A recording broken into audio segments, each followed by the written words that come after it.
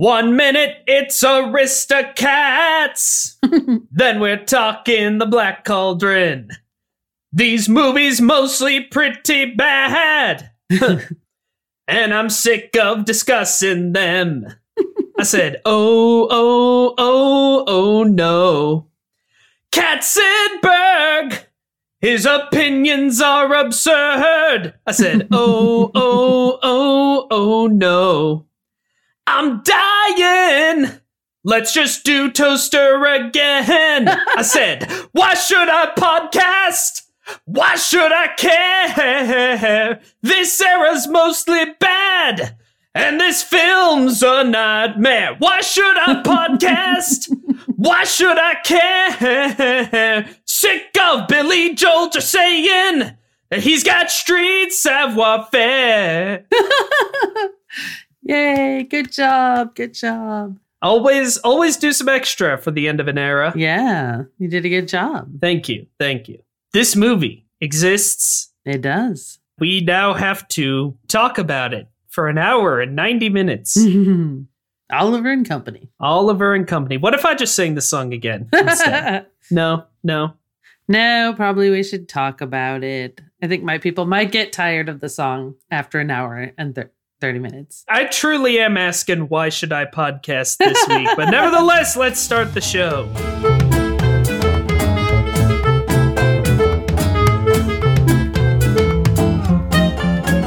Hello, everybody, and welcome to Me, Mom, and the Mouse, a podcast about the joy of watching cartoons with your family.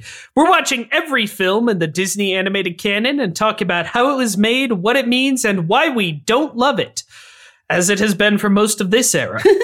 My name is Isaac Coleman, and I'm joined as always by my mother, Rue Coleman. Hello, Isaac. Hi, Mom. And we do want to give a special shout out to our editor, Brad Murray at Oak Studios. Thanks for all the work that you do, absolutely positively. I don't know, good luck finding a memorable quote in Oliver and Company. This week on the program, we are actually finishing Disney's Bronze Era with 1988's Oliver and Company, directed by George Scribner. Asterisk. Yeah. We'll talk about that there, asterisk. But first, Mom, what does this movie mean to you? It's a very memorable movie trailer. Isn't it just a trailer, right? It's true. We were talking about the VHS trailer. Yes, which we have seen many a time. And which I managed to track down on YouTube, the specific one. Because while we were watching this movie, we were just like, trailer line. Trailer scene. There's a trailer scene right there. I remember that scene from the trailer. Yeah, I haven't seen this movie very many times, but I apparently have seen the trailer a lot.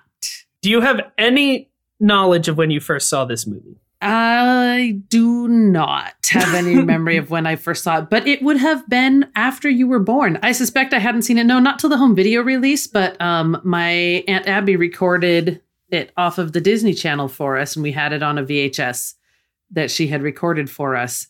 And so I suspect I watched it then because when it first came out, I know we weren't going to watch it or go see it because my parents were not interested in it at all. My mom looked at that trailer and went, ugh, too much rock music. And was not interested in it at all. She looked at that trailer and she said, "Why should I care?" Exactly. She did finally see it later, eventually, and she's like, it wasn't that bad. But she didn't say it was good. She said, "It's got street savoir-faire." You'd think that, this movie would have more meaning for me. The main character girl is similar in age to what I would have been when the movie came out. Her name is Jenny. My name was Jenny. My nickname growing up was Jenny because my name is Jennifer, which we don't really say on the podcast, but it is. Secrets revealed. It is. There's secrets. This is our big exclusive to get people to listen to the Oliver and Company episode. Mom reveals her name for the first time. Yeah, it just didn't make a lot of impression. And I'll be honest, we watched this movie earlier this week, and I still feel like it didn't make much of an impression. You yourself are asking, why should I care? as you say, your aunt recorded this for us. We technically had this growing up, but just on, a blank VHS. Right. Or it was recorded. I was trying to remember if this was the same one Brave Little Toaster was on, but we both had them in that format. She recorded this for us in 98, so we probably would have gotten it mid to late 98. Maybe. I thought I remembered this one being like, you can't watch it or you can't watch it as much. I suspect it was not that I said you can't watch it. I think it was easier for you guys to watch the clamshell ones because you could look at the box and see what it was, right? But either way, at some point we did watch it and never really cared to watch it much. It's funny. As going into this, I was like, I only remember about 5 scenes. And then when we watched it, I was like, oh, that's the whole movie. The 5 scenes are in the city, in Fagin's gross hovel, in the rich person's place, ending. Like, those are the 4 scenes. Yeah. It's just, as you say, there's not a lot. We in the past, we coined the term butter movie for a movie that just slips right out your head as soon as you watch it. This is the butteriest movie we've covered so far. This has been put in the microwave. It's so slippery. This is like that butter spray they put on popcorn. It's vapor.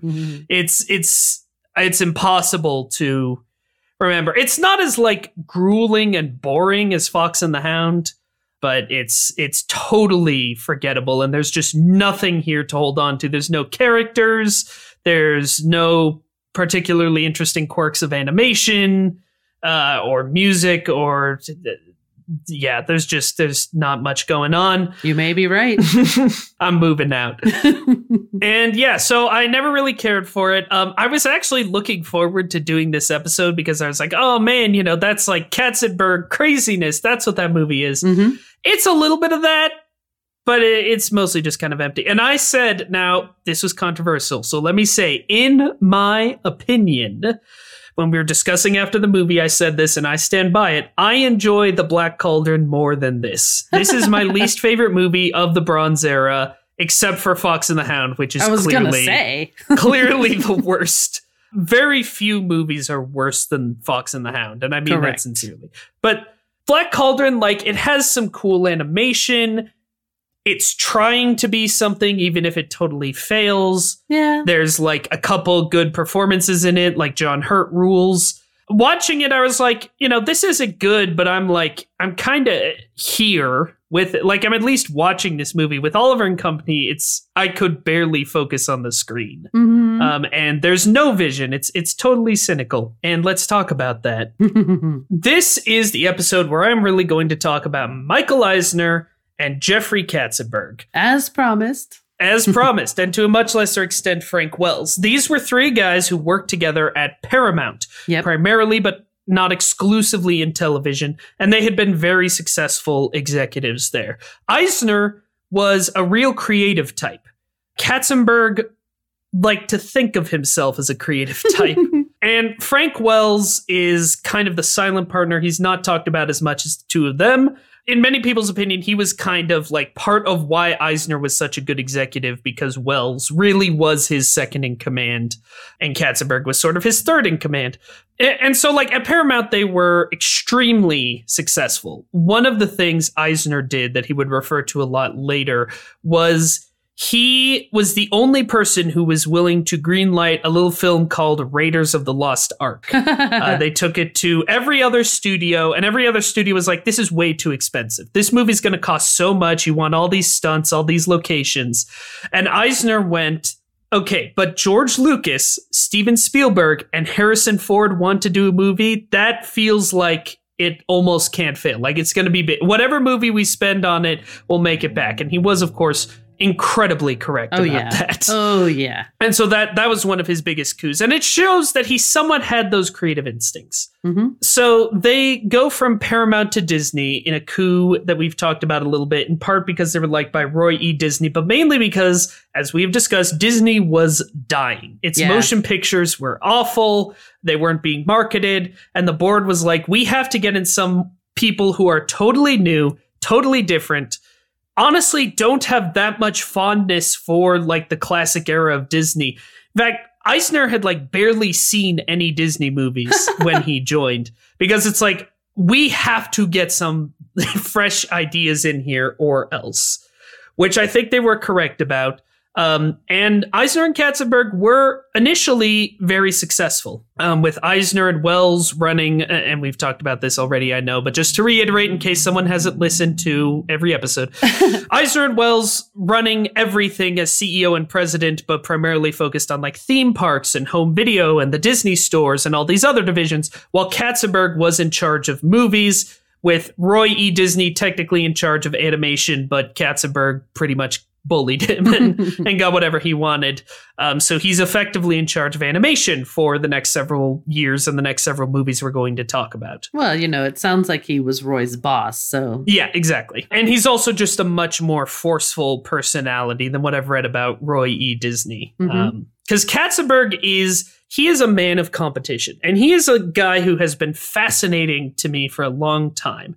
He's not a good person. No. None of these people were or are. You know, there's a lot of like, especially in the big Eisner-Katzenberg split, there's a lot of like, who was in the right here? And my very firm opinion is nobody. These guys are all jerks. They're all super rich. They all backstabbed each other constantly. But what I tend to find so interesting about them is that like, there is a humanity to them. It's a crass, awful, greed-driven humanity. But when you read about these guys, there is that element. They're at the very least interesting. Yeah. Bob Iger, who has been the head of Disney, and his successor, whose name I can never even remember, I don't feel like they ever get excited about anything. I don't feel like they ever feel any emotion at all. I would be shocked to find out that Bob Iger has felt a strong emotion. They just like quietly count their money and make the little calculations that make the world way worse. Like, those are the evil executives of the 2000s and 2010s, just like dry, dusty mummies moving numbers on an abacus and killing people, versus like, you know, Katzenberg and Eisner, again, like the coked up 80s. They have energy. They did care. They cared about the wrong things, and they hurt a lot of people and destroyed so many lives in their wake. But at least it's kind of an interesting story to read about as the world ends. All right, that's Isaac's cynicism corner. Katzenberg, he, though, as I say, he's a man of pure competition. He doesn't have a personal life. He's never really had a family, unlike Eisner. And he's very upfront about, like, I just love competition. I love business. I love, like, setting these challenges for myself and overcoming them and being as aggro and aggressive as possible. We talked about him the most so far on the Black Cauldron episode, where, of course, he, you know, stormed in and, like, demanded to personally edit the film, even though that was impossible. And that's kind of the impression he would continue to have. Now, Katzenberg, I would argue, has had at least as great, and I would actually probably say a greater impact on American animation than Walt Disney. Interesting. I truly believe that, because he changed everything. I mean, Walt, you know, he got the ball rolling, but Katzenberg, like, determined what the tone and, like, type of movies that would be made in Western animation would be for decades, and we are not at all on track to getting free of that. Well, if you figure out the money-making formula, you're going to keep using it until it stops making money, though. Exactly. And, like, this is kind of ground zero for that with Oliver and Company.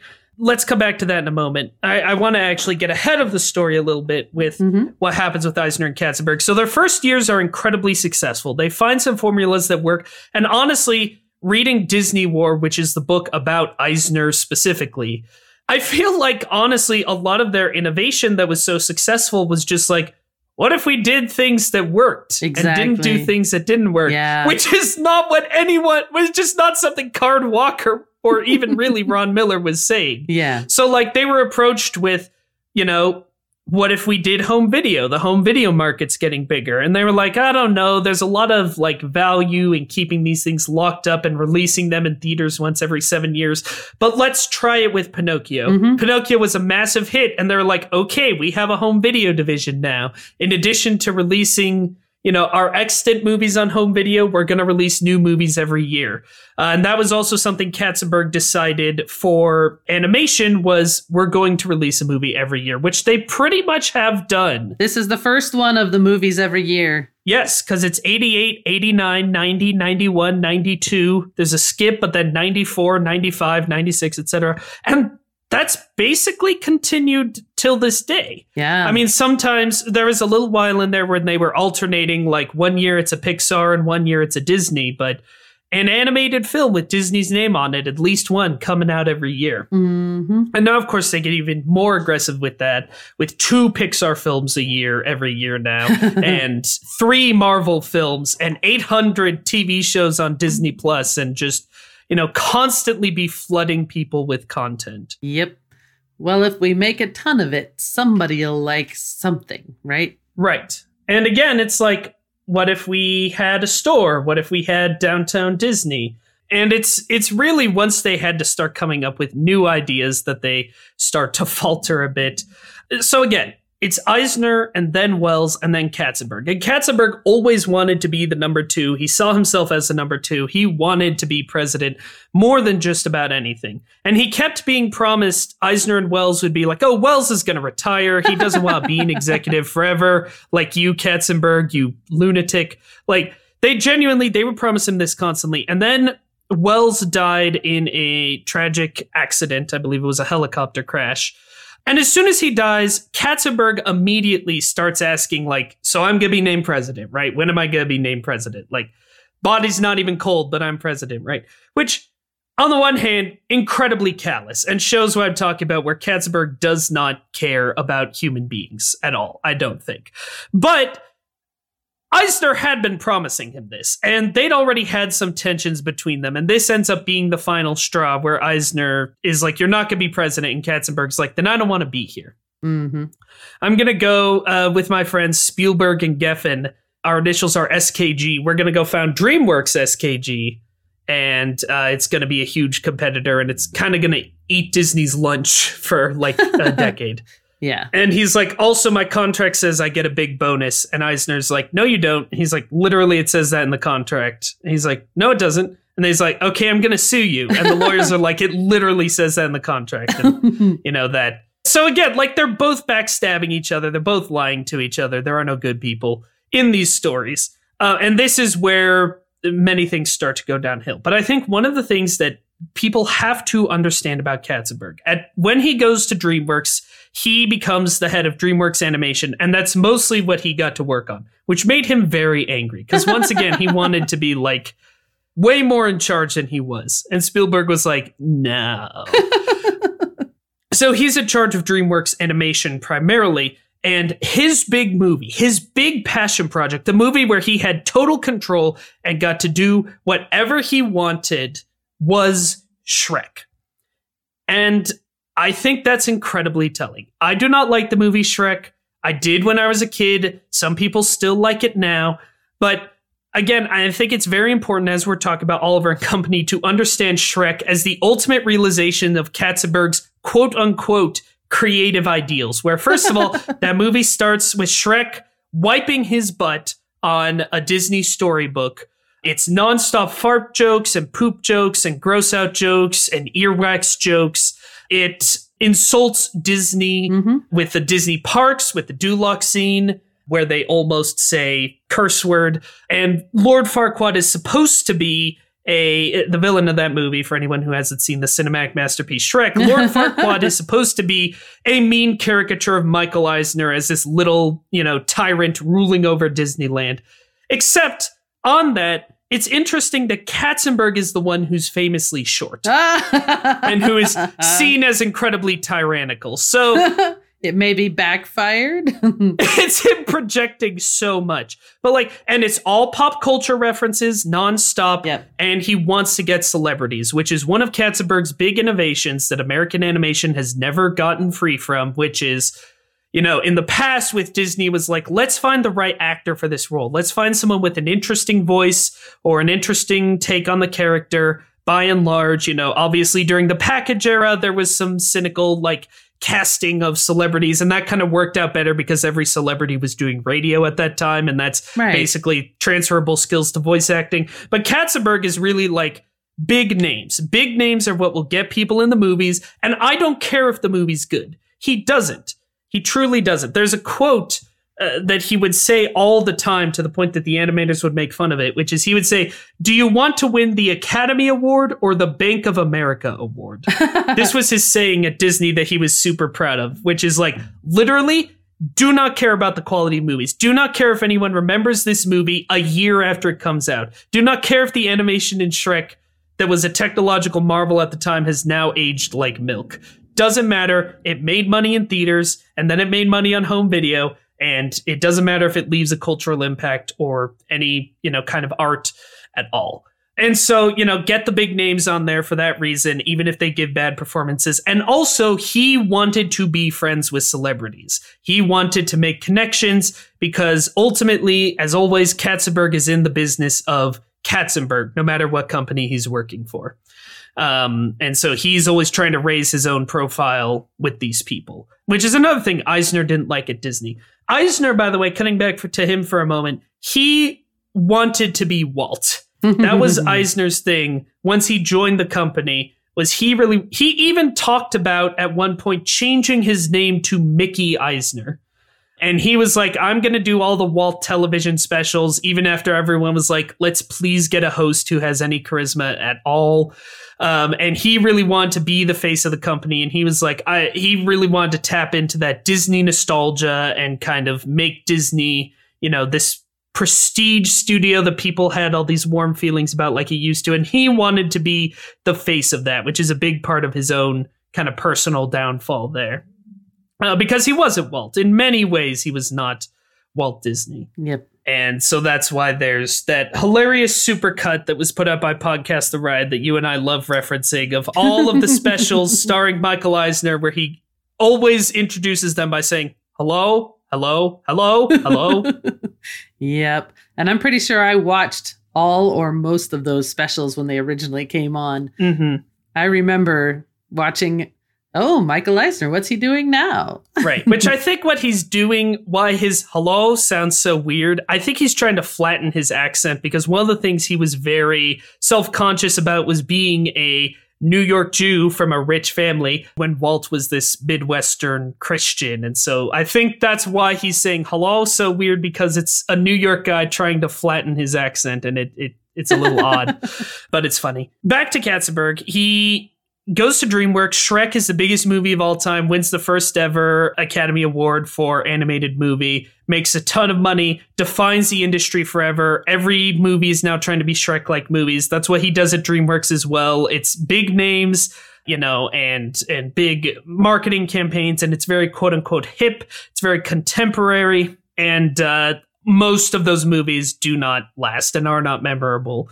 The best DreamWorks movie is Prince of Egypt, which is the one where they were still kind of trying to do Disney and be more timeless and fantastical and, tell a story that wasn't contemporary.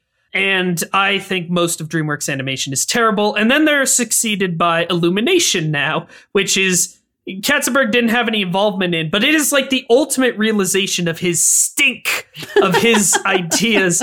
Because, movies like Sing, and Illumination has made some movies I enjoy. You and I, we like the first couple Despicable Me movies. You like that Minions movie. I haven't seen it. I kind of want to. I bet it's pretty fun. But, it's fun. But they've made those movies like Sing that are literally just, here's the pitch. It's a bunch of people singing songs you know. Is there a story? Absolutely not. The story seems to always just be, do you like those reality TV shows where people are singing? Well, here's that, but with cartoons. And I think all of this you see in Oliver and Company to a much lesser extent. We're not yet at the full Shrek. But in some ways, those are the attitudes that are dominating this movie. And I think that's part of why it's such a problem. The Bronze Era, even more than other eras of Disney, every era of Disney struggles with this, but the Bronze Era especially just feels like this war between the people who want to make art and the people who want to make product. And last week we talked about Brave Little Toaster, and I said, I think this is kind of the ultimate art movie where it's like they had no budget. They were making it out of pure love. You know, everyone working on it believed in it. And then this movie, conversely, is the pure product movie where nobody cared about it at all. The end of the Katzenberg story that I have to talk about after he leaves DreamWorks, which is, again, a massive financial success and I think made animation worse forever. Even though some DreamWorks movies are good, Prince of Egypt, and even I like those How to Train Your Dragon movies. They've got some good stuff in there. But overall, it starts these trends that you and I hate of everything's fart jokes now. Everything is super contemporary. But after he leaves there, he joins with Meg Whitman, who was the former CEO of eBay, former CEO of Hewlett-Packard, former executive at various places, and a failed Republican California gubernatorial candidate. And together they found Quibi. And I wasn't necessarily going to talk about this, but my brother, future guest Isaiah Coleman, really wants me to talk about Quibi. And it is the end of the Katzenberg story so far. So Quibi was a streaming service that was going to have all original programming. The episodes of each show would be 10 minutes or less. It was only going to be available on mobile devices. Shows would be filmed in both portrait and landscape mode, and you could switch between them with this technology called Turnstile, and it would cost $5 a month with ads, $8 a month without ads. And the idea was that this would be Gen Z's favorite streaming service. Now, it might be noted that Meg Whitman and Jeffrey Katzenberg are extremely not Gen Z. No. They are the king and queen of the boomers. But the idea is, it's only on your phone because kids love phones, and it's 10 minutes or less because kids don't have a good attention span. It is truly an old person's idea of what a young person wants. It's this baffling idea. And Katzenberg insisted the whole time that, quote, Jeffrey Katzenberg insists that his new video streaming service, Quibi, which, by the way, the reason it's called Quibi, it's short for Quick Bites. Because it's quick bites of content. Shouldn't that be Quibi? Yes. So he insists that Quibi isn't competing against Netflix, Disney Plus, HBO Max, Peacock, or any of the other streaming services that have launched or are launching soon. You've got it all wrong. You're not even asking the right questions. We don't think we're in the streaming wars, Katzenberg tells The Verge. They're all battling for this, he says as he thrusts his arm toward a TV in the room. We're going for this, he says, gesturing towards his phone. Don't tell them. Quibi is really for 18 to 44-year-olds and very, very targeted at the 25 to 35-year-old millennial. We are not kids. We are not family. Funnily enough, there's a lot of reasons why this is wrong. I've actually done, for my work, I did a whole report on Quibi and why Quibi is bad because I work at a startup and I think Quibi is a perfect thing to know about at a startup because they did literally everything wrong. Every single thing you can do wrong, they did wrong.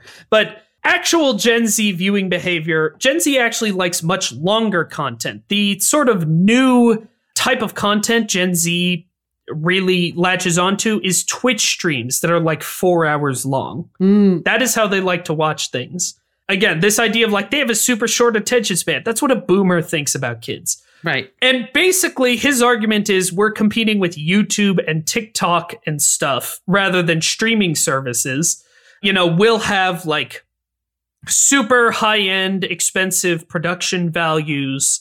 So we'll be the professional Hollywood alternative to YouTube and TikTok and Vine and so on, which nobody wants. Nobody wants that at all. No. What's fun about YouTube and TikTok is that it's just random people having fun and also that it's free. Right. They had absolutely no competitive advantage. They stole the Turnstile technology that lets you switch from portrait to landscape from another company. Katzenberg's argument was social networks are making content at $100 a minute. We're making content at $100,000 a minute. Because again, he thinks that making something good is spending money. And he thinks that the measure of whether or not something's good is whether or not it makes money. And so Quibi, it raised $2 billion in funding by March 2020. Because again, he's friends with all these celebrities, right? And this is really where he cashed in all his favors and was like, everybody give me money. Yeah. And what everybody was saying, like all the investors that were interviewed during this time, because I've read so many articles and interviews about Quibi, is all the investors were like, yeah, we know this sounds like a terrible idea, but it's Katzenberg. You know, he jumped to Disney when that company seemed like it was going to die and helped save it. Yeah. He, jumped to DreamWorks, which was like, what is this? And made that a huge success. Anyway, so he raises $2 billion in March 2020. In April 2020, it launches. By October 2020, Quibi had stopped existing. It was a catastrophic failure. Because of course it was, because who wants this? Nobody. Absolutely nobody. And the thing is, Katzenberg completely refused to take any responsibility for it. There was a moment in May when they could have tried to save it. And instead, he does this huge op-ed for the New York Times where he blames the pandemic for Quibi. He's like, nobody wants to watch streaming services in the pandemic. Which is like the complete opposite of what that was happening during the pandemic? Correct. Streaming services across the board reported their best years ever during the pandemic because obviously. Right. What else are you doing? You can't go out. Again, this is the hubris of Katzenberg, who can never be wrong. And for a while, he was able, his instincts kind of nonetheless managed to latch on to the cultural zeitgeist, but seems like he's truly lost it. And who knows? Who knows what he'll do next? So going back now to Oliver and Company, I've talked about Quibi. Isaiah, are you happy I talked about Quibi? Done talking about the big shots now? Oliver and Company got started at a Gong show that was hosted by Eisner and Katzenberg. We're not done talking about them. We're going to be talking about them for weeks. And so Gong shows, they did this a lot at Paramount as well, based on the game show of the same name. It was just you present an idea, and if they thought it was bad, they would yell Gong at you, because that's not stressful at all. Mm-hmm. So to read from Disney War. A few days later, Eisner issued invitations to one of his Gong shows, a first for the animators. He told them he wanted 5 new ideas from each of them, and this is shortly after the screening of The Black Cauldron where Katzenberg throws a temper tantrum. Mm-hmm. Ron Clements went to a bookstore and started leafing through a book of fairy tales. One caught his eye, Hans Christian Andersen's Little Mermaid. Though the fairy tale had a sad ending, the mermaid dies, Clements wrote a 2-page treatment in which the mermaid becomes human after meeting her prince. He was also a big fan of science fiction at the time, so his other ideas were all science fiction, including one he jotted down, Treasure Island in Space. Eisner and Katzenberg went around the table, and animators got a crash course in high concept. When Clements' turn came, he said, "The Little Mermaid, Gong," Eisner and Katzenberg said immediately in unison. Too similar to Splash. Right. Splash, the mermaid movie, the live-action mermaid movie that was one of Eisner's first big successes for Disney. Okay, how about Treasure Island in Space? Gong. Eisner knew that Paramount was already developing a Star Trek sequel with a Treasure Island angle. Yeah. Which never happened. I wish it had. I want to know what that's about. Yeah, right? Pete Young, another animator, suggested Oliver Twist with dogs. Everybody waited for the gong, but none came. Then Katzenberg said he loved it. He'd wanted to do a live-action film version of the Broadway musical Oliver while at Paramount, but it had never gotten out of development. Now Katzenberg had the idea they could do a Broadway musical as an animated feature, with dogs in the main roles. Oliver Twist with dogs got the go-ahead. Clements left the meeting depressed. He'd been gonged after only a few words, but Roy came up to him afterward and said he liked the Little Mermaid idea. And the next morning, Katzenberg called to say he'd read all 5 of his ideas overnight. He too liked the mermaid idea and suggested that Clements expand his treatment. Clements was amazed and impressed that a high-ranking executive like Katzenberg had actually read his material and reacted to it so quickly. And so again, that's from Disney War by James B. Stewart. So that shows, Katzenberg did care at this time. And both of those guys, again, I think partially because of the coke, just worked constantly, all day, all night. Katzenberg especially, there's nothing in his life but work. And so that's how Little Mermaid gets started, which we'll talk about next week. And again, that's like, okay, Musker and Clements will take this. It'll be more animated driven, or animator driven, rather. and it'll be, whatever. They can do whatever they want. That thing's not going to be a success anyway. Meanwhile, we'll work on Oliver and Company, and that's the one where Katzenberg is really meddling. And they needed so many ideas because if you're going to put out an animated movie every year, you've got to be working on 3 or 4 of them at once because it takes, 2 to 3 years to do an animated movie. Right. And so again, Katzenberg is super involved in this to the extent that it has a single auteur. I would argue it's Katzenberg, which is why it is super contemporary. The poster is this dog in sunglasses. It has the famous names of Billy Joel and Cheech Marin and Dom DeLuise and Robert Loggia and Bette Midler. And why it's super contemporary. The tagline was the first Disney movie with attitude, which tells you absolutely everything you need to know. Yeah, I'm glad they didn't go with the working title, though, which was Oliver and the Dodger, because that just sounds like they're doing Fox and the Hound again. Right. Cat and the Dog. And so the film was originally going to be co-directed by George Scribner, a first-timer, and Richie Rich, who had worked on Black Cauldron and I think worked on some of the other movies we've talked about, while Pete Young, who pitched the idea, was going to be the film's story director. Eisner and Katzenberg made themselves roadblocks in the production. Roy E. Disney would also throw in weird ideas, like Roy E. Disney wanted the movie to be sillier. He's always advocating for movies that are more in the classic Disney style, so he wanted the human Fagin and his crowd of rowdy dogs to attempt to steal a rare panda from the city zoo. In the middle of production, though, Pete Young, who had this idea originally, died unexpectedly at the age of 37. Very sad. Meanwhile, Steve Hewlett, another Disney screenwriter, worked on it for a bit, but then was removed from the project and then from Walt Disney entirely. And the final script is credited to Jim Cox, Tim Disney, who was Roy's son, and James Mangold. Did you see this? James Mangold, director of Logan and Ford versus Ferrari and the upcoming Indiana Jones 5. James Mangold's first film credit, co-writer of Oliver and Company. Very odd. Yep. And Richard Rich also was removed halfway through production, leaving the first-time director Scribner as officially the sole director on the project. Which is why you said asterisk. Yes. Scribner didn't really direct any other animated movies after this. I guess he directed the direct-to-video Mickey Mouse, Prince and the Pauper featurette. He was going to be a co-director on The Lion King, and then they took him off, probably for the best. It doesn't sound like he was very good. He's still working as an Imagineer, and he definitely edits his own Wikipedia page. Quote from the Wikipedia page. Scribner recently completed documenting the expansion of the Panama Canal through a series of paintings that capture both the magnitude of the project as well as the unique culture and stories of the people of Panama. The paintings can be found on his official website listed below. That is the most I'm editing my own Wikipedia page line that you can have. It's pretty darn funny.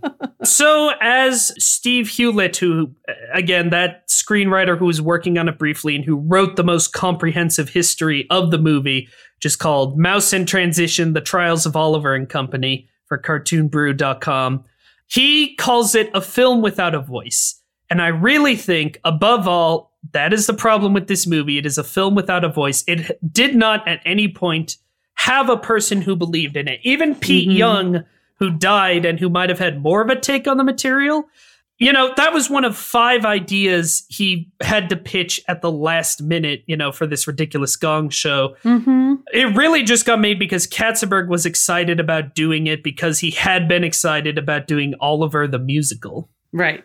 That's why I say he's the most auteur, but nobody cared about this movie. Let's quickly talk about the movie's release. Reading again from Disney War. Like Mouse Detective, no one at Disney was entirely satisfied with the finished Oliver and Company, including Katzenberg.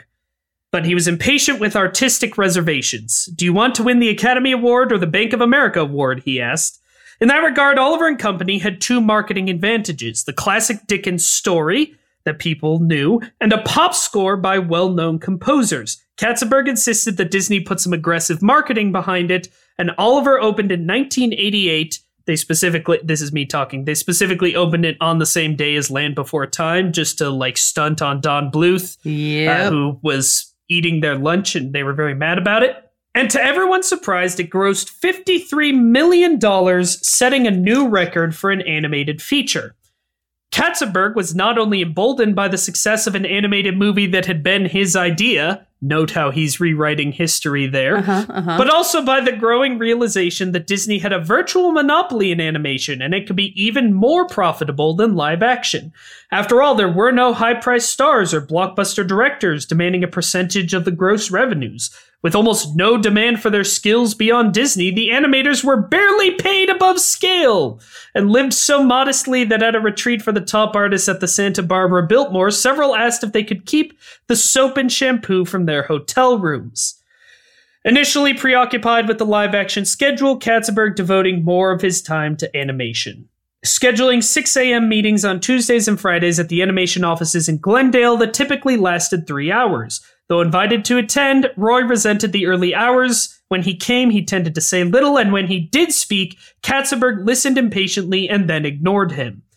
Though the animators had learned to be deferential toward Katzenberg, behind his back they drew cartoons lampooning him. Many of them were adolescent and scatological.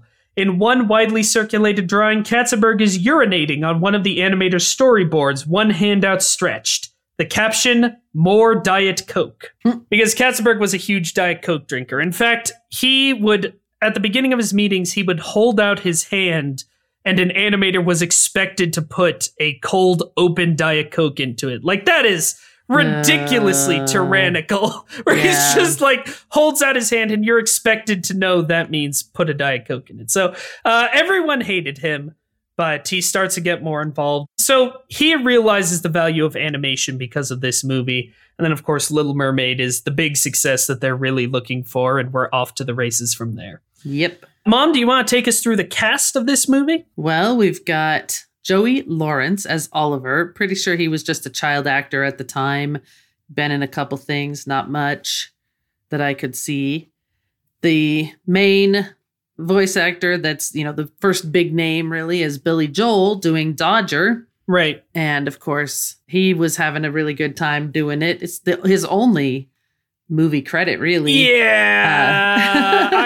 So Billy Joel, let's talk about him real quick. Massive success at this time. And of course, still quite well liked now. I have to say, Billy Joel is now seen as like the epitome of lame by a lot of people. Really? I still really like Billy Joel.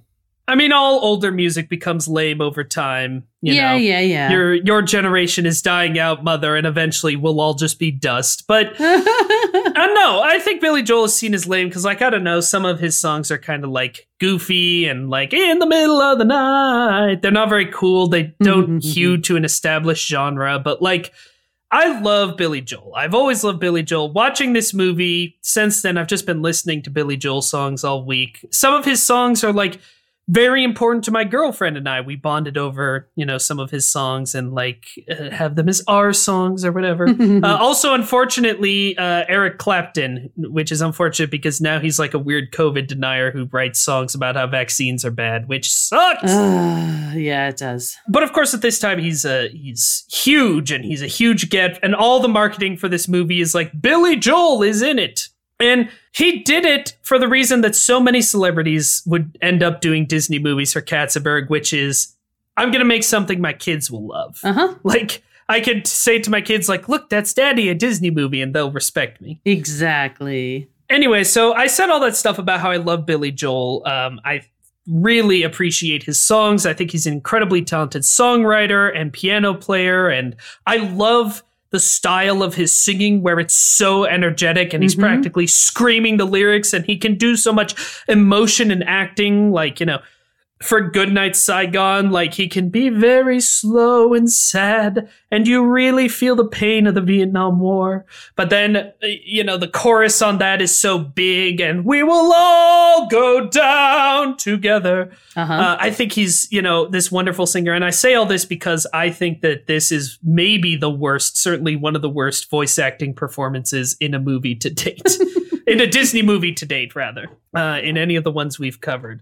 I think he's really bad when he's talking in this. So they should have just let him sing the whole time. Right. Maybe. Why not do a sung through musical? But what they should have done is hired a voice actor. Honestly, they should have done what they did with Rita, which is like hire a voice actor to play her and then have Billy Joel sing the song. Yeah. But I think this shows, the downside of Katzenberg's style of like, let's just cast big names rather than actors. I think Billy Joel's performance in this is pretty disastrous and shows why that can be a problem. Yeah. No offense to Billy Joel, who is not a COVID denier. Yes. We got Cheech Marin doing the voice of Tito, a Chihuahua. He's almost seems like the, next main character in the movie, as much screen time as he gets. You know what I mean? Even though story-wise, he seems like less important. Well, again, he's the other big name. He is. And I mean, I think he's fun to listen to. I think Tito, that has a good energy, and Marin's a better voice actor. Yeah. And he's done a lot more voice acting later after this because he did a good job. Right. Well, Marin started, the Cheech and Chong comedy act he was a part of. They put out records and albums, and like that is mostly how they did comedy. Yeah, exactly. So he's used to voice only work like that. So that makes sense. Richard Mulligan does the dog Einstein. He's a Great Dane.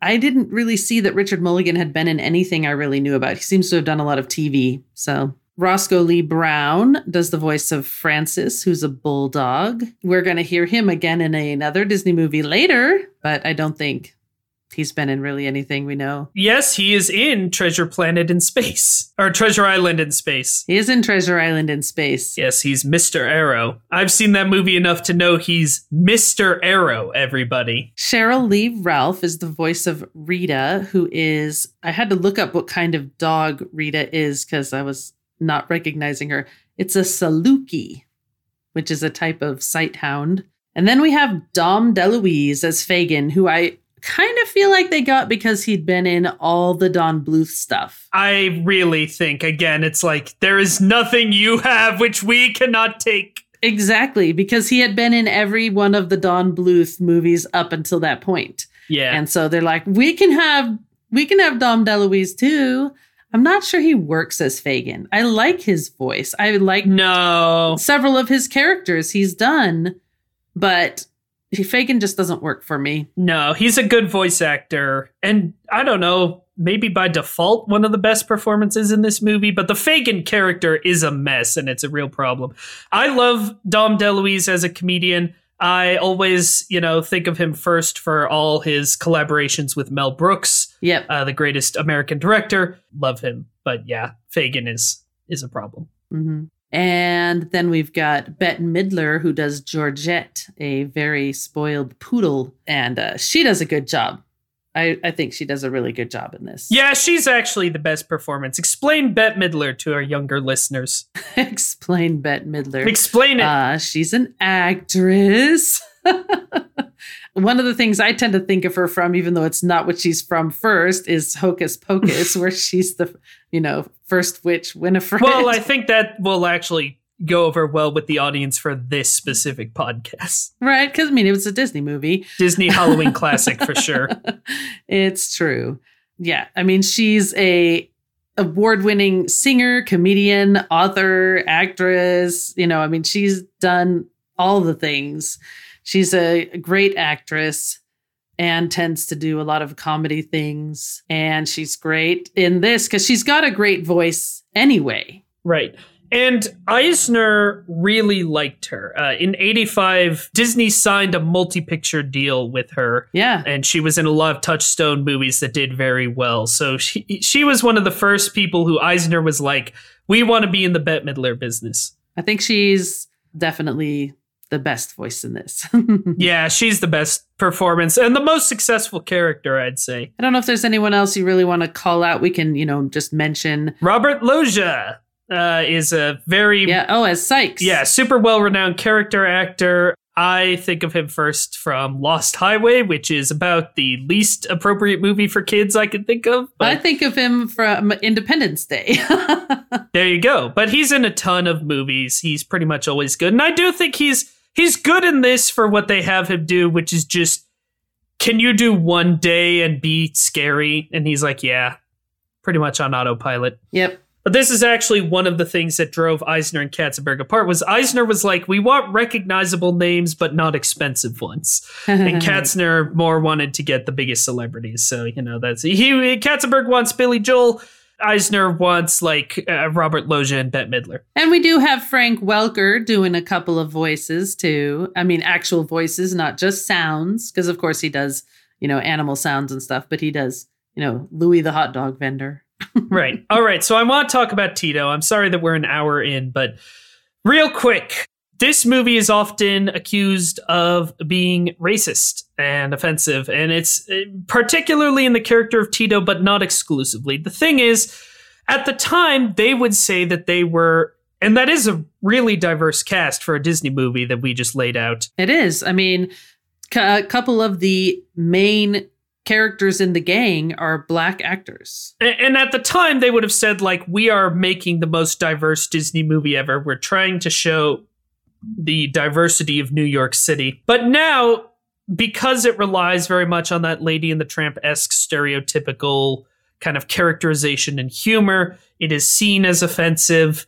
I don't think we necessarily need to talk about it too much, but I do have 2 articles I will be sharing in the description, because when we run into movies that are, dealing with a culture other than our own in a significant way, we like to include writers who are, people of color or from that culture. Mm-hmm. In this case, I have an article by Robert Saucedo, I believe, who is indeed a Mexican-American man. The article is called Bad Movies Done Right, Oliver and Company, because it's from his Bad Movies Done Right column for Inside Pulse. Robert Saucedo has been a movie critic for a lot of places and is now a programming director at an Alamo Drafthouse in Houston.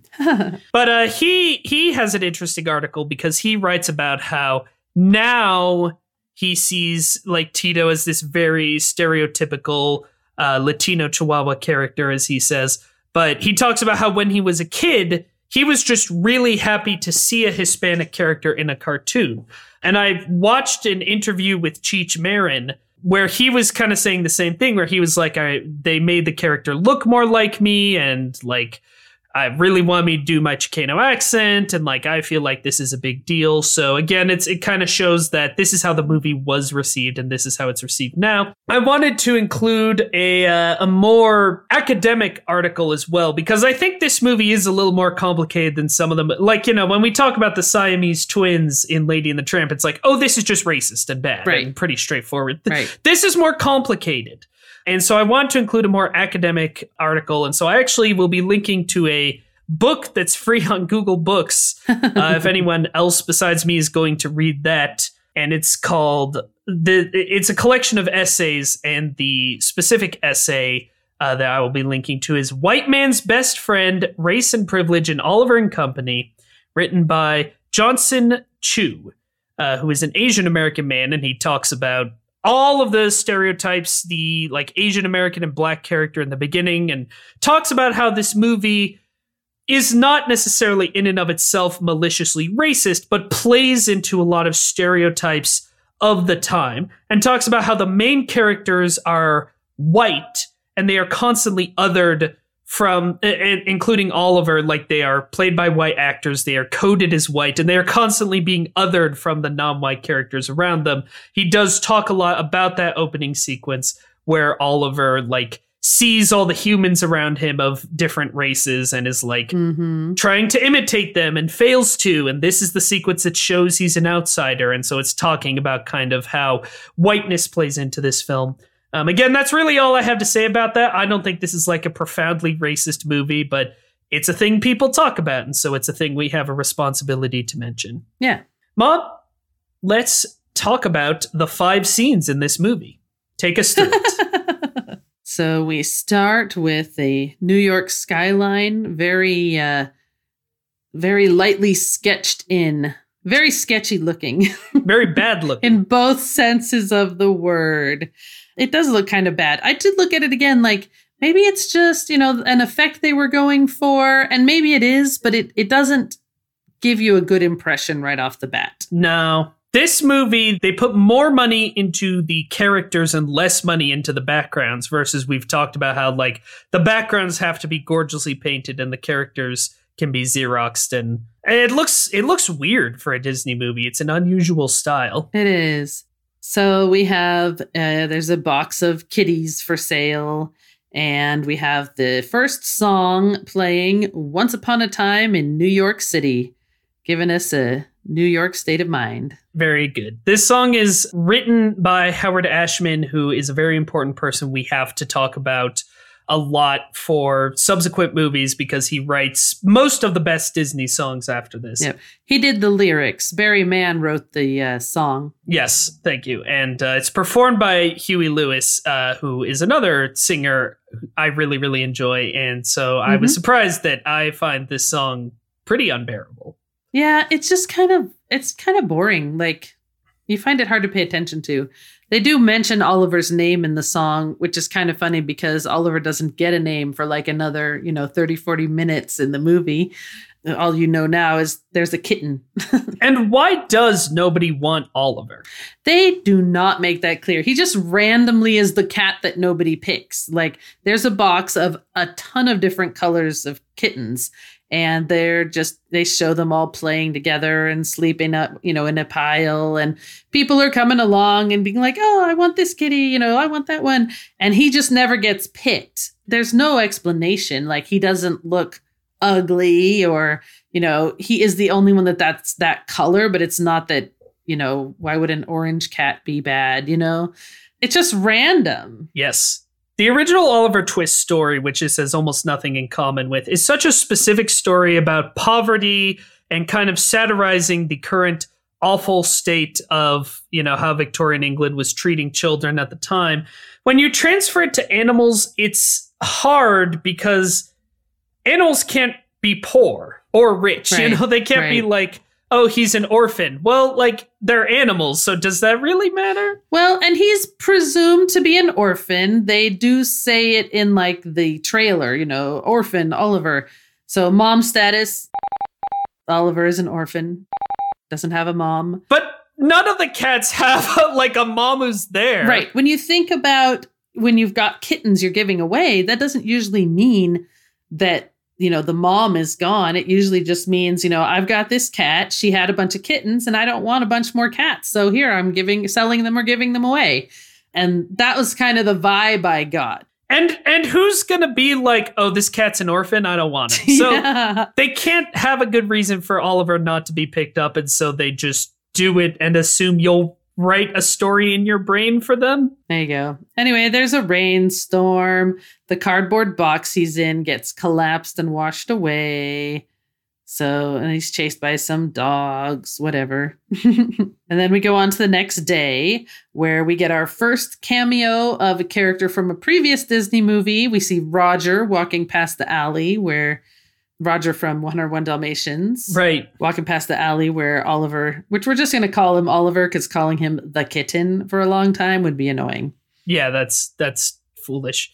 Yeah, Roger's here. They actually redrew him, so it's an intentional Easter egg, not just we got to fill out this crowd scene.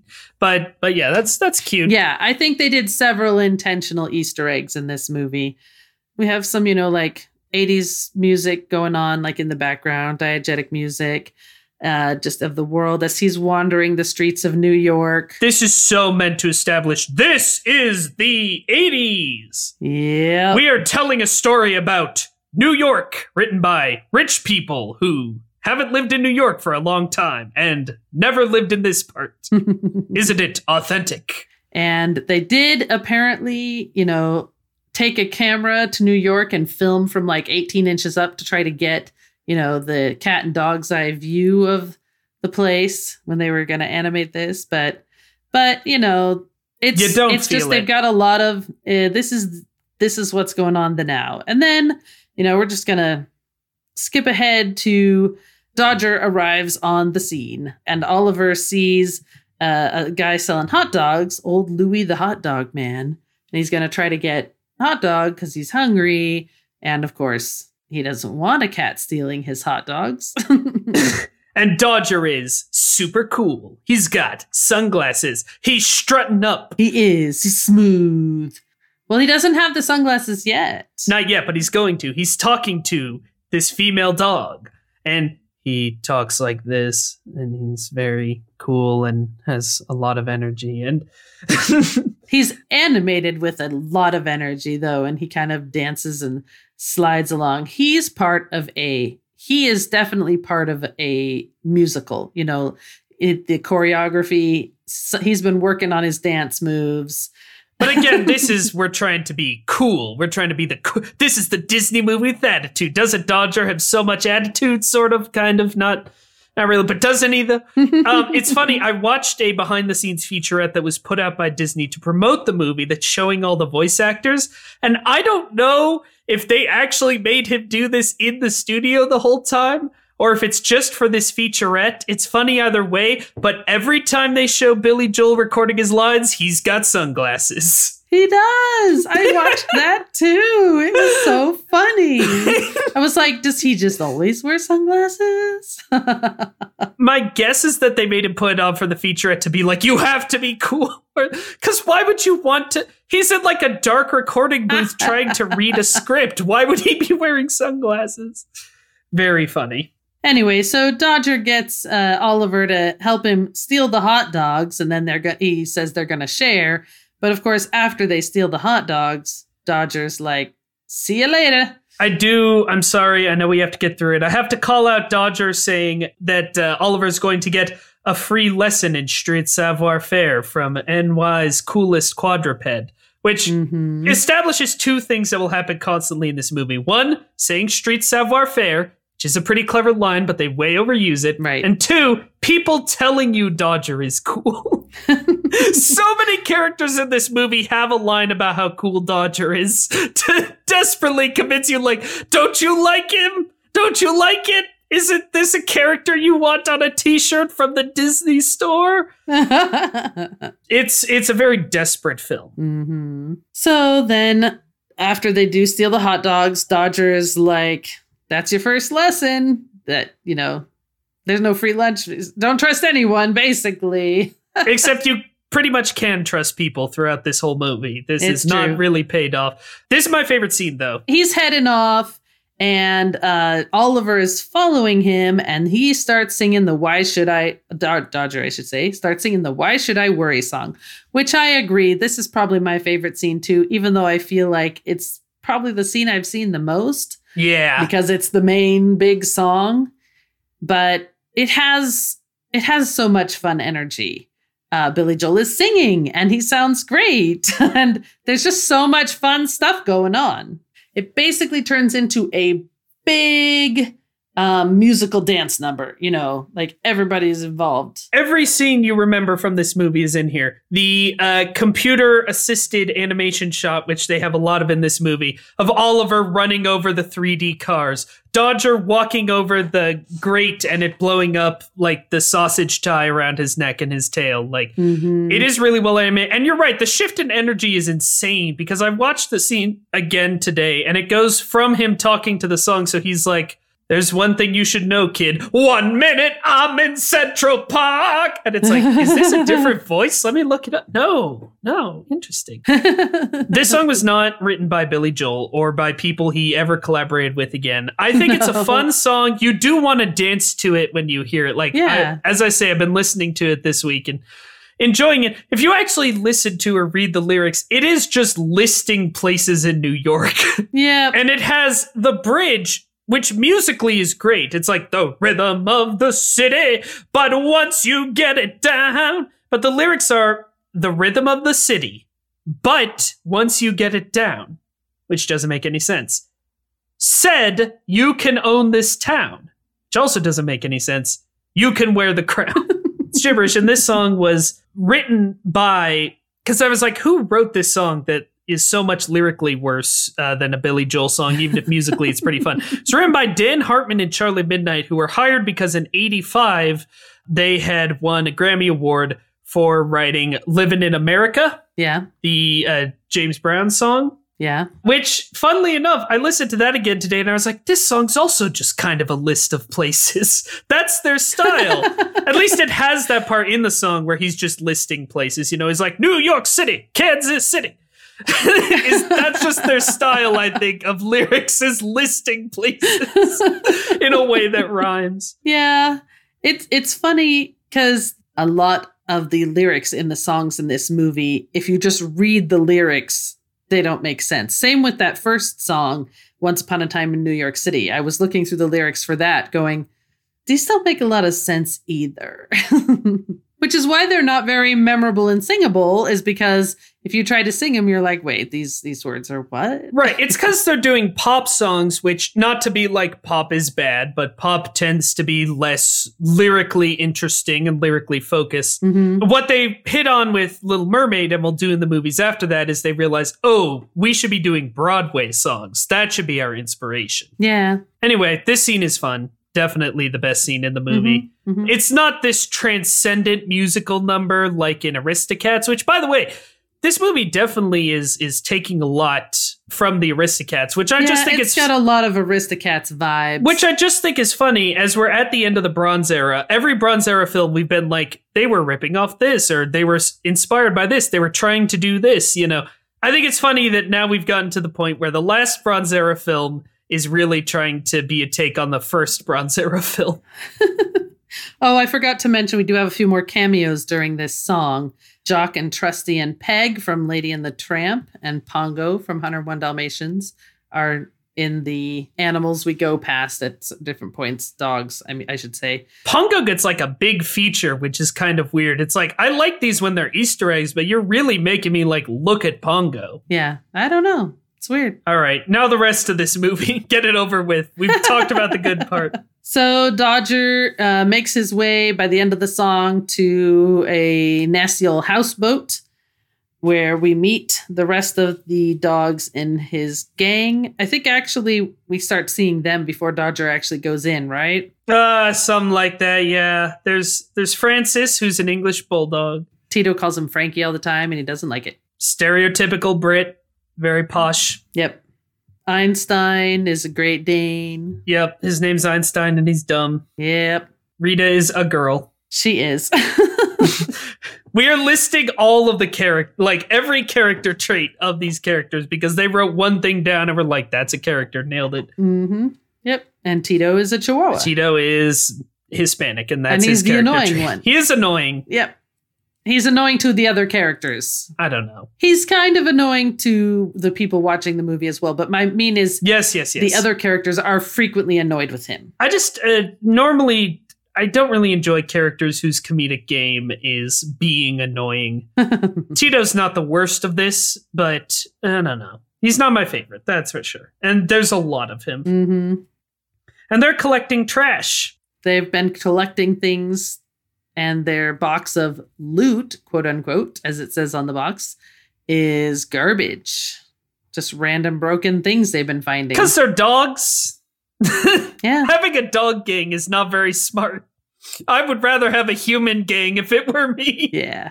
Dodger brings in the food because apparently Francis was supposed to get the food and wasn't able to. Somebody. I don't know, something like that. Anyway, they're all sharing the hot dogs. Oliver falls in and there's a whole big freak out moment where they're like, what's going on? And then it's like, oh, it's a cat. Yep. I don't know. Why is he a cat? Is the idea like, again, to further make him an outsider because he's not an orphan, but like, I don't know. It's weird. Or because he's not a dog. I don't know. They put no thought into any of this. I mean, the pitch was Oliver Twist with dogs and they never thought of a different thing. Like they never wrote a story. But then Fagin arrives. And Fagin's a human. He is a human. And these are his dogs. And they are obviously taking care of him.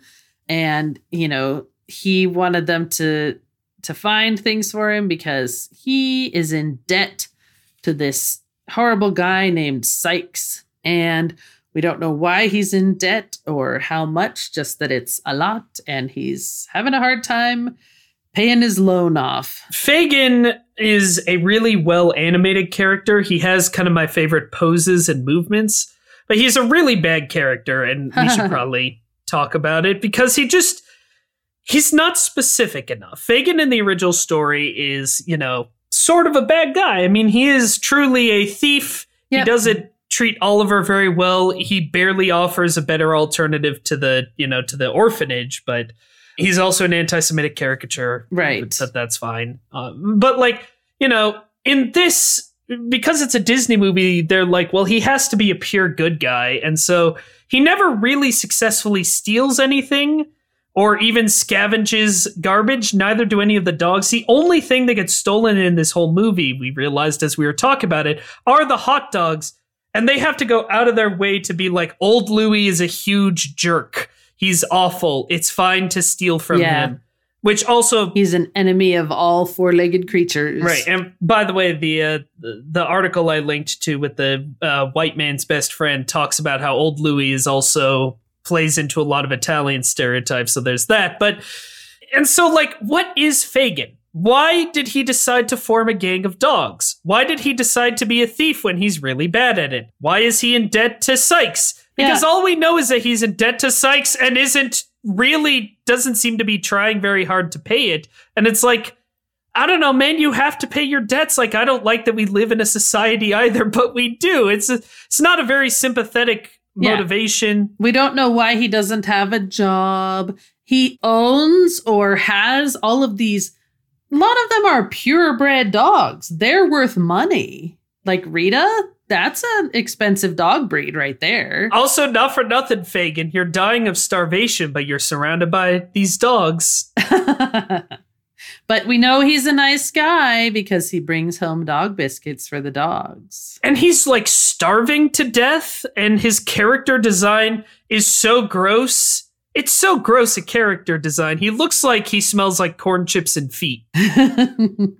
At all times. He's unpleasant. And I feel, making Fagin a sympathetic character is a fine idea for a Disney movie, but they don't. I never know how I'm supposed to feel about Fagin because he's so visually repulsive, and later on he'll do some kind of bad stuff. But he also does some kind of good stuff. Mm-hmm. As you were saying, he's nice to the dogs, and honestly, I hate to be this guy, but Fagin, maybe you should just get a job. You're not good at thieving. Right. And you don't really seem to enjoy it. Can you just, I don't know, figure something out? And it's also very strange that at the end of the movie, he's still in poverty. He's just well, back to my filthy houseboat. Yeah. Back to starving to death. I'll probably die on the streets. It's New York. Really weird character. Anyway, so Sykes actually, shows up in this scene so we can meet the bad guy with his two mean dogs who are Dobermans. The license plate of his car is also Doberman. Because we got to have human bad guys and dog bad guys because, again, this movie, can't decide if it's about the human characters or about the dog. It's just a mess. Whole thing's a mess. Also, the car is some really unnecessary computer-assisted animation. There's such a reveal of the car, and it's so 3D it looks jarring against the rest of the world. It does, kind of. I feel like the computer-assisted animation in Great Mouse Detective served kind of a story reason, and it's isolated to that one scene, and so it doesn't look as weird as it sometimes does in this, where they're really going for it. You can pretty much tell whenever they're doing it for the backgrounds. You're like, oh, here's another one. Right. Everything is suddenly moving in an unusual manner. Yeah. Musker and Clements knew how to incorporate this technology into the story better and into the visuals better, which is, of course, why Treasure Island in Space. Well, I'm just having fun calling it that in this episode, but Treasure Island in Space. Right. That's the main reason I love that movie, is because the visuals are so cool because they mix CGI and 2D animation brilliantly. Anyway, Oliver and Company. Yep. Fagin is told he's got 3 days to repay his loan. Oliver scratches the nose of one of the dogs, the Dobermans, I should say. Their names are Roscoe and DeSoto, and, they're just thugs. Yes, and real quick, all the dogs in this movie are talking about eating cats, which is not a thing dogs do at all. It's not. It's really weird. It is really weird. Dogs don't eat cats. Dogs and cats don't even really not get along like the stereotype. Mm-hmm. Outside of certain situations, they're both territorial animals, so they can not like other things in their space, but they certainly aren't eating each other. That's crazy. No. Anyway, Oliver's in the gang now, even Yeah. though Dodger was like, ha, you can't trust anyone. As soon as he's in the houseboat, he's like, ha, we're actually friends. And Oliver's like, I'm not even a character at all. Yeah, but Fagin adopts him, is like, another mouth to feed, whatever. I'm in massive debt and starving to death. Let me adopt a little kitten. Yeah, and Fagin reads a little picture book to the dogs as they're all going to sleep. That's so he's a good guy, I guess. Oliver snuggles up to Dodger as they're going to sleep. So Dodger's really a good guy. Forgot to mention, we actually have several shots of the Twin Towers, the World Trade Center towers in this movie, because, of course, it was made in the 80s. Yeah, I wasn't even going to talk about this, but sure, let's talk about 9/11, Mom. I'm just saying that it's noticeable. It's something that you're like, oh, yeah, of course. True. Because they were the iconic... They were the landmarks of New York. I mean, they were the iconic visuals of New York City. And so if you're going to do New York, you got to have that. That's why they were a target for the attack, because they were such a symbol of, economic power and they were the tallest things in the New York skyline and all this stuff. Yeah. Mm-hmm. Yep. And Disney did not cut them out of subsequent releases, which they mostly did out of laziness, but then it was seen as like this heroic move. And they're like, oh yeah, we'll take that credit. Disney loves when you give them free press, and many people are happy to do that. Of course. But not us. Katzenberg ate babies. So the next day, they have to go out and steal stuff for Fagin because, of course, he has to pay off his debt somehow. And the only way he can think of is to send his animals to go out and steal stuff, not even going out and stealing stuff himself. Then Rita sings this song, Streets of Gold, which tune I have completely forgotten already. Who cares? It's sung by Ruth Pointer, who's cool. And yeah. Yeah. I remember it sounding nice when we heard it, but it has, again, butter slipped right out. Basically, what she's doing is she's telling Oliver about how if you know what you're doing, you can make money on the streets, which they apparently don't know what they're doing because they are unable to make money on the streets. So they make this whole plan where they're going to stop fancy cars so that they can steal the radio out of it or something. It's not clear. We were trying to figure out what they're stealing. I think it's supposed to be the stereo, but yeah, that is so vague. It is. But basically, they end up stopping the car that has Jenny in it with her chauffeur, Winston? Isn't that his name? Winston. My apologies. Yes. Jenny was supposed to be Penny from The Rescuers, which is a super weird idea. It is kind of a weird idea.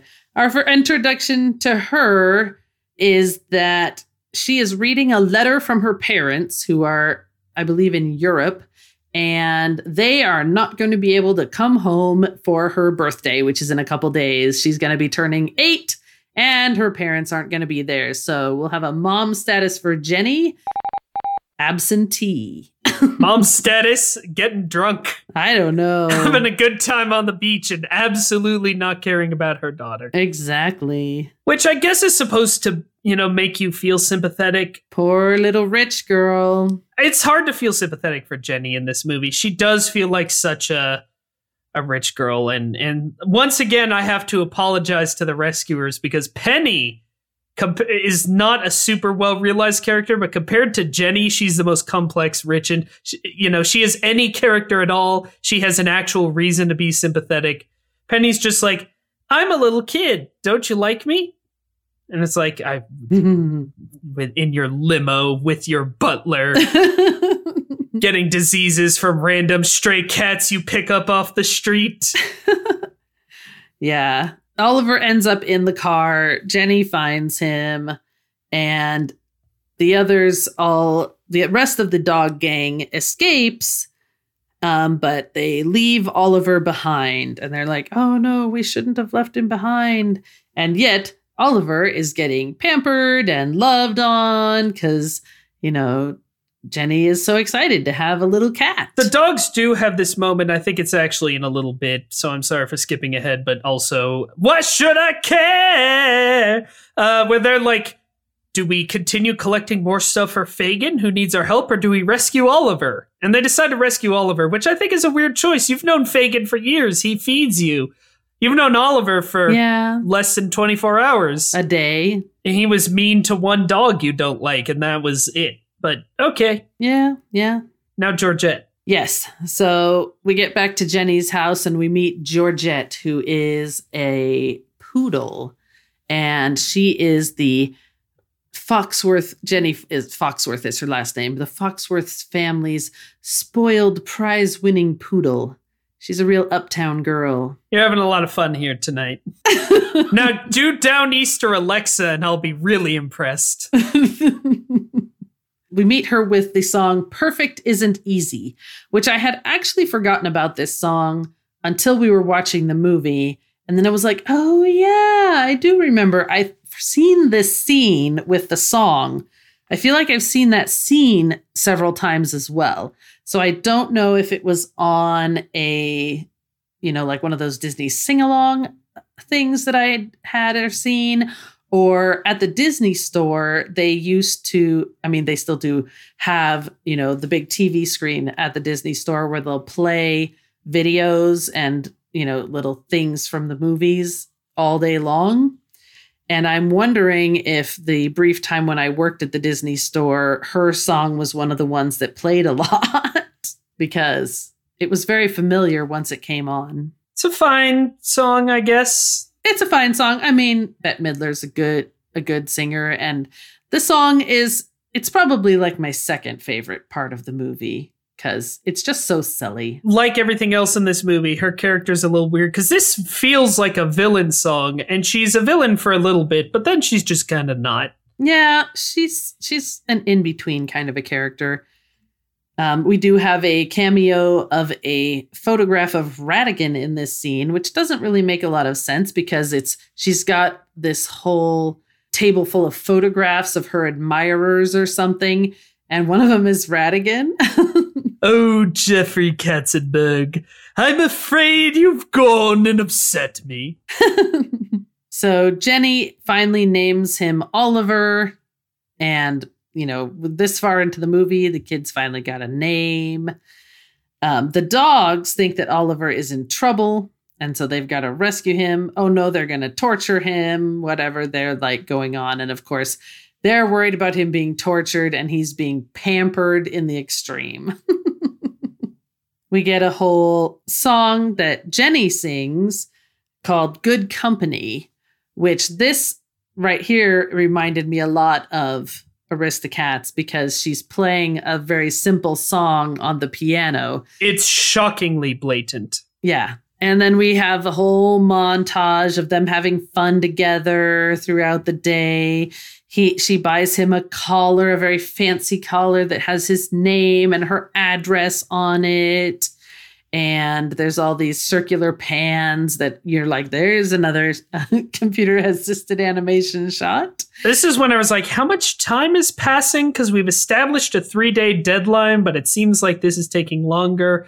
At first, we thought it was 1 day, then we thought it was 2 days. I'm only bringing this up to once again be like, this movie is vague and unconvincing. Mm-hmm, it is. So the next day, Jenny has to go to school, and the other dogs are going to go rescue Oliver, which it took them this whole to the next day to do it. They couldn't have been off stealing things in the meantime. Not that I'm encouraging dog theft, but it just doesn't make sense. If they're thieves, they should be thieves. Robin Hood is a thief, and he steals stuff. Yep. Scene 1, stealing stuff. Scene 2, stealing stuff. Later on, also stealing stuff. Except for when he is giving away the stuff he stole to the people who need it. That's like his whole deal. But he's like, here's my deal. I'm Robin Hood. I steal from the rich and give to the poor. And then you see him do both those things. And it's like, you know what? That guy delivers. Fagin doesn't deliver. And he smells like corn chips and feet. He smells like dry scabs. So they managed to sneak their way into the house. because they knew where Oliver was, what house he was in, because they'd kind of followed the limousine home the other day, previous day. And they Muppet Man themselves into being a pizza delivery man. Just kind of a funny drawing. That's later. That's when they get into Sykes' warehouse. I'm looking at my notes and I can't, I really can't care or remember this movie. Yeah, they get in. When Georgette is first like, get out of here. What are you horrible mongrels doing in here? And then when she finds out that they're coming to rescue Oliver, she's like, oh, of course, take him away. Because she doesn't like all the attention he's getting. She's very jealous of him. Tito falls in love with Georgette like immediately. And I don't even remember who says this, but at some point somebody says the gang means family. And I was like, that's very silly. You're making such a face. Oh, man. But yeah, the gang means nobody gets left behind or forgotten. Right? Snitches get stitches. It's just such a bad gang, I have to say. It's really, listen, the Dog Mafia, say what you will about them. They would have cleaned this up. They would have figured this out. So obviously when they get Oliver back to the houseboat and take him out of the sack that they carried him in or whatever, he's like, but I wasn't, a prisoner or being tortured. I actually like Jenny and I want to stay there. Why didn't you leave me there? And Dodger is all offended because I've known you for a day and now you have to be my best bud or else. And Oliver, who is, again, not a character, but he makes a pretty good point here where he's talking about, like, I like you guys, you're fun, you're my friends, but I don't like living in filth, eating nothing. Exactly. Like, he's like, I want to hang out with you guys, but I don't want to live with you or something like that. Which, again, you're like, yeah. Same. It makes a lot of sense. Why are you guys living with Fagin? Yeah. Yeah. Just because he reads you a story, I bet you can find another pet owner who will read you stories. Yep. So this is where it feels like it's been only 1 day or 2 days, but Fagin is coming home really upset because he hasn't been able to raise the money. But you feel like, don't you have a couple more days? But anyway, he sees Oliver's collar, though, of course, gets the idea for a ransom note. So he writes a ransom note that he then drops off at Jenny's house. And she finds it. And it's, if you ever want to see your kitty again, you're going to have to pay me lots and lots of money. I don't think he even specifies an amount of money. And Fagin then goes to Sykes's warehouse to tell him about his ransom plan, to be like, I don't have your money now, but I've got this great plan, so I'll be able to get it. Which makes no sense because we don't seem to be at the deadline. I know. And it would make more sense for him to just execute the plan, get the money, and give it to Sykes. Right. But if we're at the deadline, then it makes sense for him to be telling Sykes about it. Like, I don't have your money yet, but I've got a plan. It's coming. I'm going to get your money. And then Sykes actually is like, oh, yeah, it is a good plan. Which is also weird because it's not a great plan. Yeah. It's, we don't really know what Sykes's deal is either. That's just true. That's the theme. Except that he has nasty cigar smoke, like Cruella de Vil's smoke was nasty. No, that's the thing. He's drawn like a villain. He's the villain. He just is. But, he's not. Yeah, exactly. He just is the villain. Yeah. We do see in one of these scenes around this time, Fagin pulls up his sleeve and he's got like 4 watches on, and one of them is a Mickey Mouse watch, which is kind of funny. Yeah. I saw somebody describe that as a secret hidden Mickey head, and I'm like, that's not a secret hidden Mickey head. That's a straight up obvious blatant Mickey head. Yeah. All these Easter eggs and stuff, that feels very Katzenbergy, where he's like, we're referencing a thing and that's a joke. So Jenny takes Georgette with her to go find Fagin to find the kidnapper, because she doesn't know who it is, of course. Doesn't tell the butler, doesn't involve an adult in this process. I know! That's what's crazy. Doesn't even have a throwaway line of like, I can't tell Winston because lame excuse. Yeah, or he's, out doing the grocery shopping and I don't have time. I don't know. They just literally don't say why. So she's trying to follow this terrible map that Fagin drew because he apparently has the literacy of an 8-year-old. And then they do end up bumping into each other. And Jenny's telling Fagin her story. And he, of course, realizes, oh, she's coming to ransom the cat. But she only brought her piggy bank, so he's not going to get a lot of money. So he's upset because his plan has backfired, but he's also like really sorry that he took this little girl's cat because she's upset. Oh, and I was going to say, I don't know why she takes Georgette because she seems like she'd be the most worthless dog in this situation. Just because they want Georgette to be in the scene. Yeah. They don't even like try to hide the script machinations, you know? But Sykes was watching, and, Fagin didn't know. When Fagin tries to just pretend he found Oliver and give him back to Jenny, Sykes comes along and actually kidnaps Jenny because, if you think ransoming a cat to a rich girl is going to be good, ransoming the rich girl to her parents has got to be better. Except not these parents. They'll be like, who's Jenny? So the gang sets off to rescue Jenny. And this is where we have the Muppet Man made to look like a pizza delivery guy so they can get into the warehouse. This is also where I stopped taking as detailed of notes on the movie because it was really hard. It's just like an action scene per se, but it's really bad and boring. And even with an action scene, you have to be invested in the characters, and there's no characters I've been invested in less.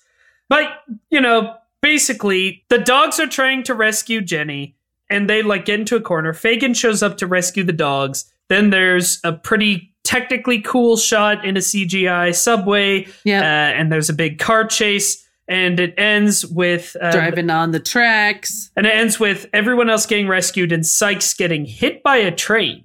Which is a pretty brutal way to go. And it's that classic Disney villain death of, it's not the hero's fault.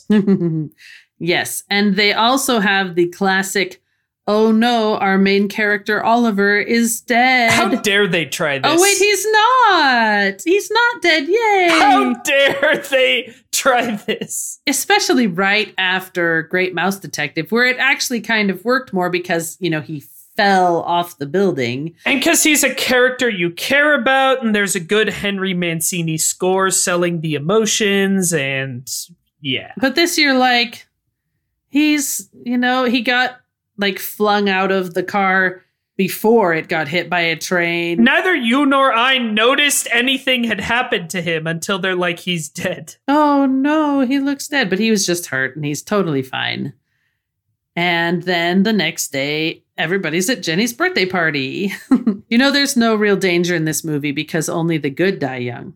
This movie is bad. Alrighty then. That one was a hard stretch. Mom, maybe you should just leave a tender moment alone. So they're at Jenny's birthday party. So, hopefully they kind of made Fagin take a bath. But they've brought presents for Jenny's birthday, and it's all the trash that the dogs found. Right. And again, Fagin, is talking to Winston, and he's like, I'm dying pretty bad. And Winston's like, sounds like a you problem. Farewell. I'm expecting the Disney ending where things get better for him at all. And I guess the only thing that's better for him is that Sykes isn't going to immediately kill him. So now he gets to die slowly instead of quickly. Not a great ending for Fagin, a character who I think we're supposed to care about. As they're getting ready to leave, Tito and Georgette are getting along a lot better because Tito kind of saved her life in the big car chase. She's being like, maybe if we, just change a little bit about, your look. And Tito's like, my look, what? And so then she's kind of dressed him up in a fancy outfit or whatever. And he's like, get me out of here. It's like this whole subplot with the two of them that happens in one continuous minute. It feels like it should be more throughout the movie, but the weird structure of this movie is such that they don't meet each other really until the very end. And then they reprise the best song. They reprise the Why Should I Worry song, right? Yes, they do. And they do say that Oliver will be the Uptown chapter of the gang, which is, the Uptown Girl reference sort of the movie. I don't know, whatever. Sort of, it's true. This movie makes me want to say goodbye to Hollywood. I guess it's time for sequels, spin-offs, remakes, rides, and reboots. I got nothing. Do you have anything?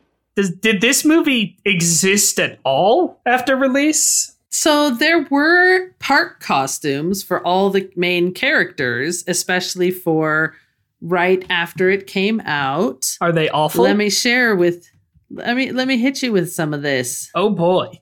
They're not that bad. They're not terrible, but they're not great either. I mean, this was the late 80s. They could do decent costumes then. It's just weird to see Oliver taller than Jenny, because Jenny is just a human girl. And Oliver is clearly a grown person in a cat suit.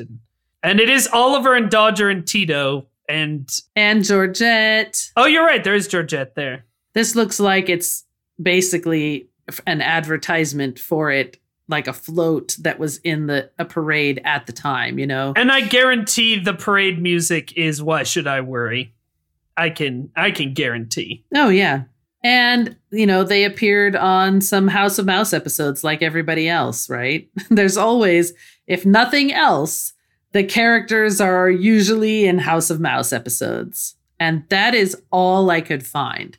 No other park stuff. This truly is. This is our first movie that doesn't really have any sequels, spin-offs, remakes, rides, or reboots at all. Not even something sweaty we can force in there that doesn't really fit. And it's not that surprising because nobody at the studio liked it.